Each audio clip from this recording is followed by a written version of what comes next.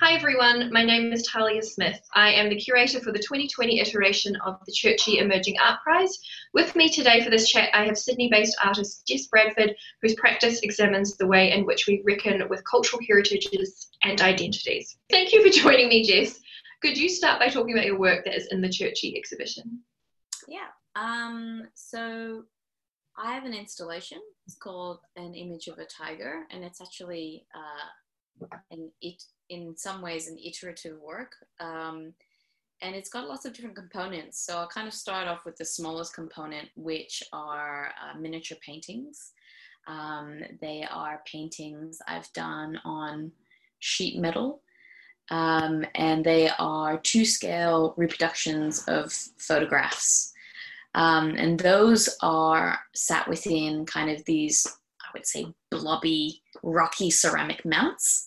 And there are a few individual ceramic pieces of their own blobby, rocky nature. And all of these sit on a wooden installation. And basically all of them reference one park in Singapore called Haw Par Villa. Great.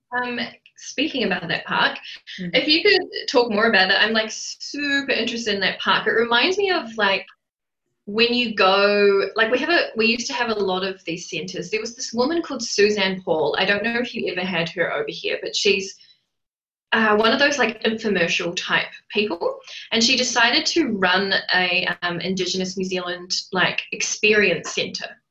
You know, and it's really interesting where like your culture gets then like filtered into these like weird stereotypes or really basic signifiers of what your culture is. Like, so this idea of this garden, just if you could tell me more, it sounds crazy.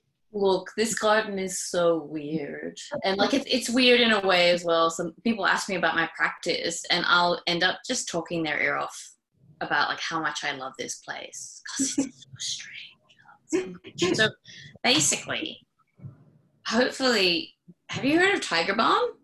Yes. Yep. You know the ointment?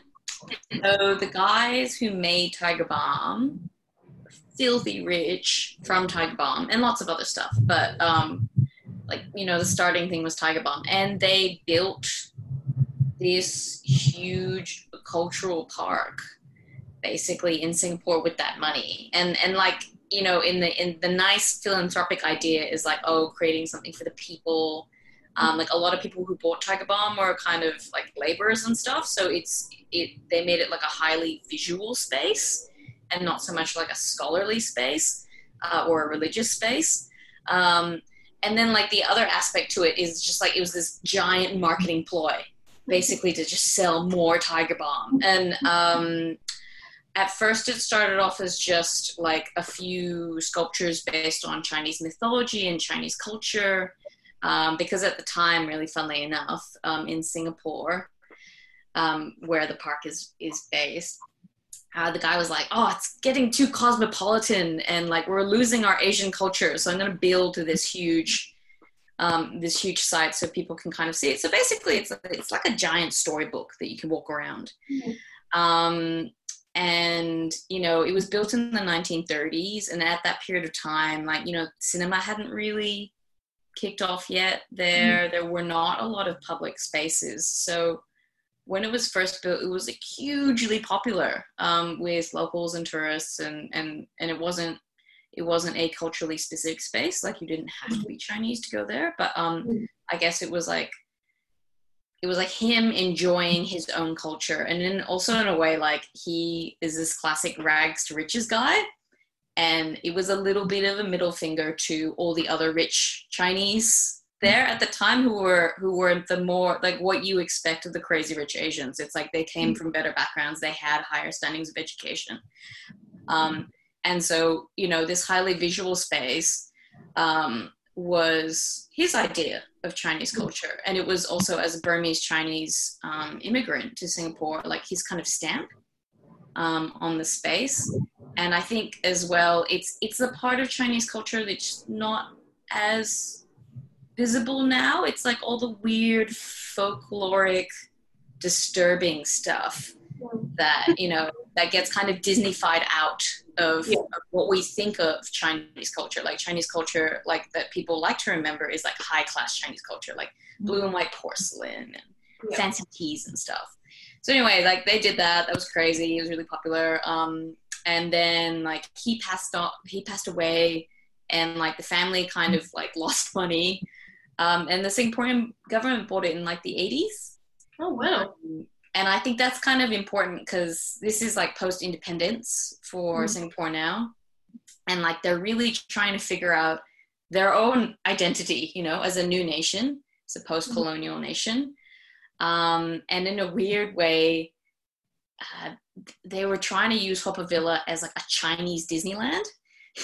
So they actually got guys who worked on Disneyland, like American guys, to come in and be like, we want to get rid of this, you know, this. So the name itself, Haw Par Villa, actually comes from the names of the guys who built it. Right. Yeah, so it was O Boon Haw and O Boon Po, and it's like gentle leopard, gentle tiger. Oh, wow. Yeah, like there's a lot of weird history to it. So they're like, screw this. They don't want this to be a park just from this one guy. We're going to just generically make it a Chinese cultural park. So remove anything that has anything to do with him. And we're just going to really focus on like how we want to describe Chinese culture and how it was part of, I think, definitely one of the many things they did to like try and position themselves in terms of like how you describe that Asianness to, you know, tourists, to people who are coming to Singapore, like what is Singapore, how it sits within the region, how it sits within, you know, very complicated, like multicultural society. And yeah, like they took a really long time developing it. And when they finally unveiled it as Dragon World, it was like a massive flop. Like people hate it. And I think one of the classic things that makes me really feel strongly about it is they added a Confucius area, and they had an animatronic Confucius. But the guy doing the reading was one of the American Disney guys. Oh, sorry. Yeah, Disneyland guys. So, you know, you just have to think about like how weird it is, like in your case, as well as this case, where it's like you have a very white perspective of what, you know, a non-white culture is. And that gets like ingested and regurgitated out to a mostly non-white audience. And like how strange that is. Anyway, and then eventually, you know, it was a bit of a flop. Cinema had taken off by then, like lots of public parks, all this stuff. And you had to pay to go in. People were just like not interested. So they tried to turn back to the original Haw Par Villa, which is probably the period of time between like it kind of failing is when I started going basically as a child. So it was Haw Par Villa, the park in Singapore, was on a hill, and on the other side of that hill was where I grew up. So right, yeah, we went like a lot. It was like the easy thing my mom could take me to. And then I like completely forgot about it until I moved back here, and then I like went back home visiting. And I was like, oh my God, this place. Yeah. Is it still around? Still there. Oh. I have to go. I'm like, oh god, everyone who's just like who's to Singapore, who goes to Singapore is just like, what should I do there? And I'm like, okay, you can go shopping and eating, but if you have some spare time, this is crazy theme park that's just made of sculptures. I don't know. I love it. It's amazing. Like, I definitely have to go there. I guess I want to talk about identity. You know, I know that we talk about it a lot here in Australia and New Zealand. You know, it's part of the colonized condition that we have. We can't help but not talk about that. And it's important to, of course, as well. And you know, I'm someone who's mixed race too, but I was not born in my ancestral homelands, you know, and I'm also further away from New Zealand as well. So, and I know that you actually grew up in Singapore or born and grew up there. And I wonder, like, with your idea or connections to identity and diaspora and things, how you view those, because it would be much different to mine, I imagine. Yeah, look, it's really weird. I felt more at home here with people like herself who were grappling with those ideas of identity than I did in Singapore. Like there were just no words for it in Singapore. Like when I was growing up, I maybe was very conscious of it, but I couldn't put it into words. So I'm half Australian, half Singaporean Chinese. But for majority of my life, and even now, people just assume I'm white, especially when I was growing up there. So there's like a real kind of divide between like sort of like the expat and the local community. And so people would always be like, oh, where are you from? And I'd be like, here. And they'd be like, no. Where are you actually from? So it's really funny to come to Australia and like have majority of my friends who are, half or like say like fully ethnically Chinese, or they present highly like non-white, but they're from Australia, but they get exactly that same question. So in a weird way, only coming here was I able to sort of start looking and interrogating those questions of identity. Whereas there it was just kind of the norm, and I wasn't comfortable with it, but I couldn't really articulate why or start looking into it.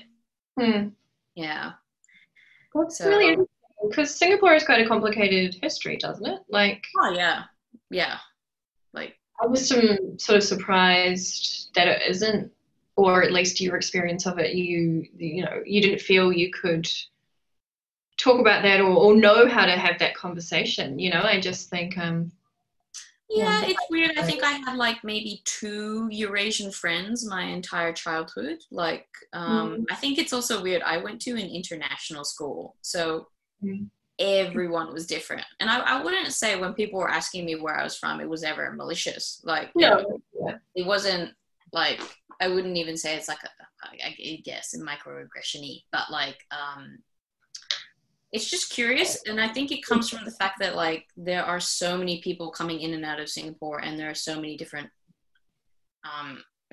ethnically different kinds of Singaporeans, because Singapore, it's like, to be Singaporean, it's kind of like here it's a nationality, it's not an ethnicity. So everyone's kind of different, and so I guess those questions are sort of normal there, but having to fight all the time to be like, no, I'm actually from here, was just a bit hard. And I think in general, we going through an international school, like I had a lot of white friends. My dad is like very typical Caucasian guy. We spoke only English at home, and I think that really colors an idea of how you integrate and engage with a culture. So so it's really funny. Like when I came to Sydney, and when I talk about growing up in Singapore, people always assume I left Singapore at a very young age, and like the general thing I usually get as well is like, oh, but you speak English so well. I hope so. It's my only language.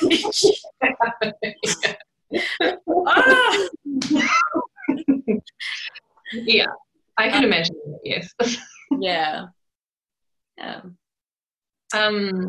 I wanted to, I guess, get to this idea of making and the mediums in your practice. And, you've done video and used bamboo and have paintings, obviously. And I was like, what was it about, I guess, miniature paintings for this particular project? I don't know. Like, is that an annoying question? I'm just curious.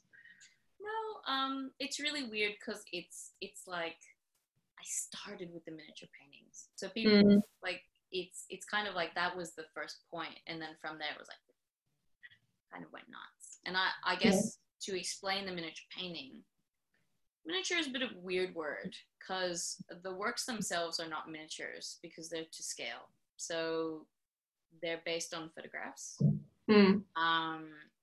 And what I kind of want basically is the perception of when you first walk up to them and have a look at them, hopefully the painting is so successful that at first you think it is a photograph. It does look like a photograph, yes. Yeah. I've seen them. And usually you want a little bit of confusion about what is this? You know, how did you make it? And in particular, the sort of imagery that the photographs are documenting, it's a bit strange. It's not like, you know, your regular selfies.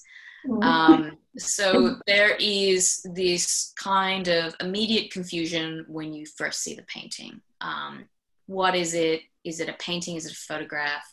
It can't be a photograph. What's it documenting? If it is a photograph, is it, you know, edited? Is it real? And so a lot of that early work is constantly playing with this idea of representation, this idea of, you know, engaging with something where you're a little bit unsure. And it becomes more and more apparent to me the longer I look at this project that it is basically just about me. And I think a lot of art is always just about me. It's the same as someone coming up to me and being like, I'm not sure, what are you? And really me looking back in the mirror and being as well like, you know, I am not sure. Like, what does it mean to be Eurasian? Like, what does it mean to be half Chinese? Like, what even is that? What is Chinese? What does Chineseness look like? What does being Chinese feel like? You know, and even that question is like, well, what's, you know, the different varying degrees of it? What does Singaporean Chinese look like? I think in general, I was always drawn to photographs because they represented a history to me. And it was a history I couldn't access, but at the same time it was connected to. And it's just that constant like play of representation. It is the object, it's not the object. Yeah. It's just showing the thing. It is a connection to something real, but it's not. And that push and pull is just how I constantly feel about having a connection to Singaporean Chinese heritage. It's like I am, and I don't have to explain it. But at the same time, I don't speak the language, and I don't really know any of the stories. So walking around Haw Par Villa is always this confusion. It's part of my childhood. It feels an incredibly natural space to be in. I love it. It is so weird. But at the same time, I know nothing about the stories there. It's just kind of pictures. So everything started with collecting the photographs and dealing with that. Like, I want to own this, but I don't. And all the photographs I collect are family photographs. So that's also an element of weirdness. So I go to Singaporean, I guess you could call them secondhand stores and markets, and I collect these. And it's kind of like, you want to be part of that history, and you feel a connection to it, but it's not yours. So there's always these things of constantly flipping back and forth. And then from that one project, kind of everything kind of started exploding outwards. So the ceramics were me basically being like, I want to constantly deal with photography. I love photography, love the confusion of it, you know, all that photographic theory stuff, veracity, history, memory, blah, blah, blah. But when you go to the park itself, you cannot deny this amazing kind of physicality of it. Like the feeling of being in that space and seeing these weird concrete sculptures. And the concrete sculptures can be incredibly life-size, or they can be quite small, but they're all sort of nestled within this faux Chinese grotto mountain that's like really luridly painted. So it is literally kind of the frame and the landscape and like just the architecture of the park itself. And so I kind of knew I wanted to work with it. But in a sneaky way, photography comes in there as well. So I'll go to Singapore, I'll photograph the site, and then I come back here and I only work from the photographs to create the ceramics. So when you see the ceramics, there is a confusion there. You're like, is it 3D printed? Looks a bit weird. Has it been flip cast? You know, is it a pre-existing object? Is it based on a real mountain? Or is it based on, you know, is it a marquee? Is it a miniature of something else? There's that confusion there, but you see it and it's actually only molded on one side. And then if you were to flip it around, there's nothing there. It's blank. It's flat. And that's because I can't look on the other side of the photograph when I'm trying to, you know, create the object. So in a small way, you know, the ceramics, again, they're talking about the park. They're talking about very interesting material histories of the park, about, you know, that space replicating, you know, Chinese grottos from Chinese gardens, but also like the way that mountains were painted in ink painting and all that stuff. But at the same time, it's still playing with that like representational joke almost. And that the way that photographic theory kind of is always, you know, involved in that.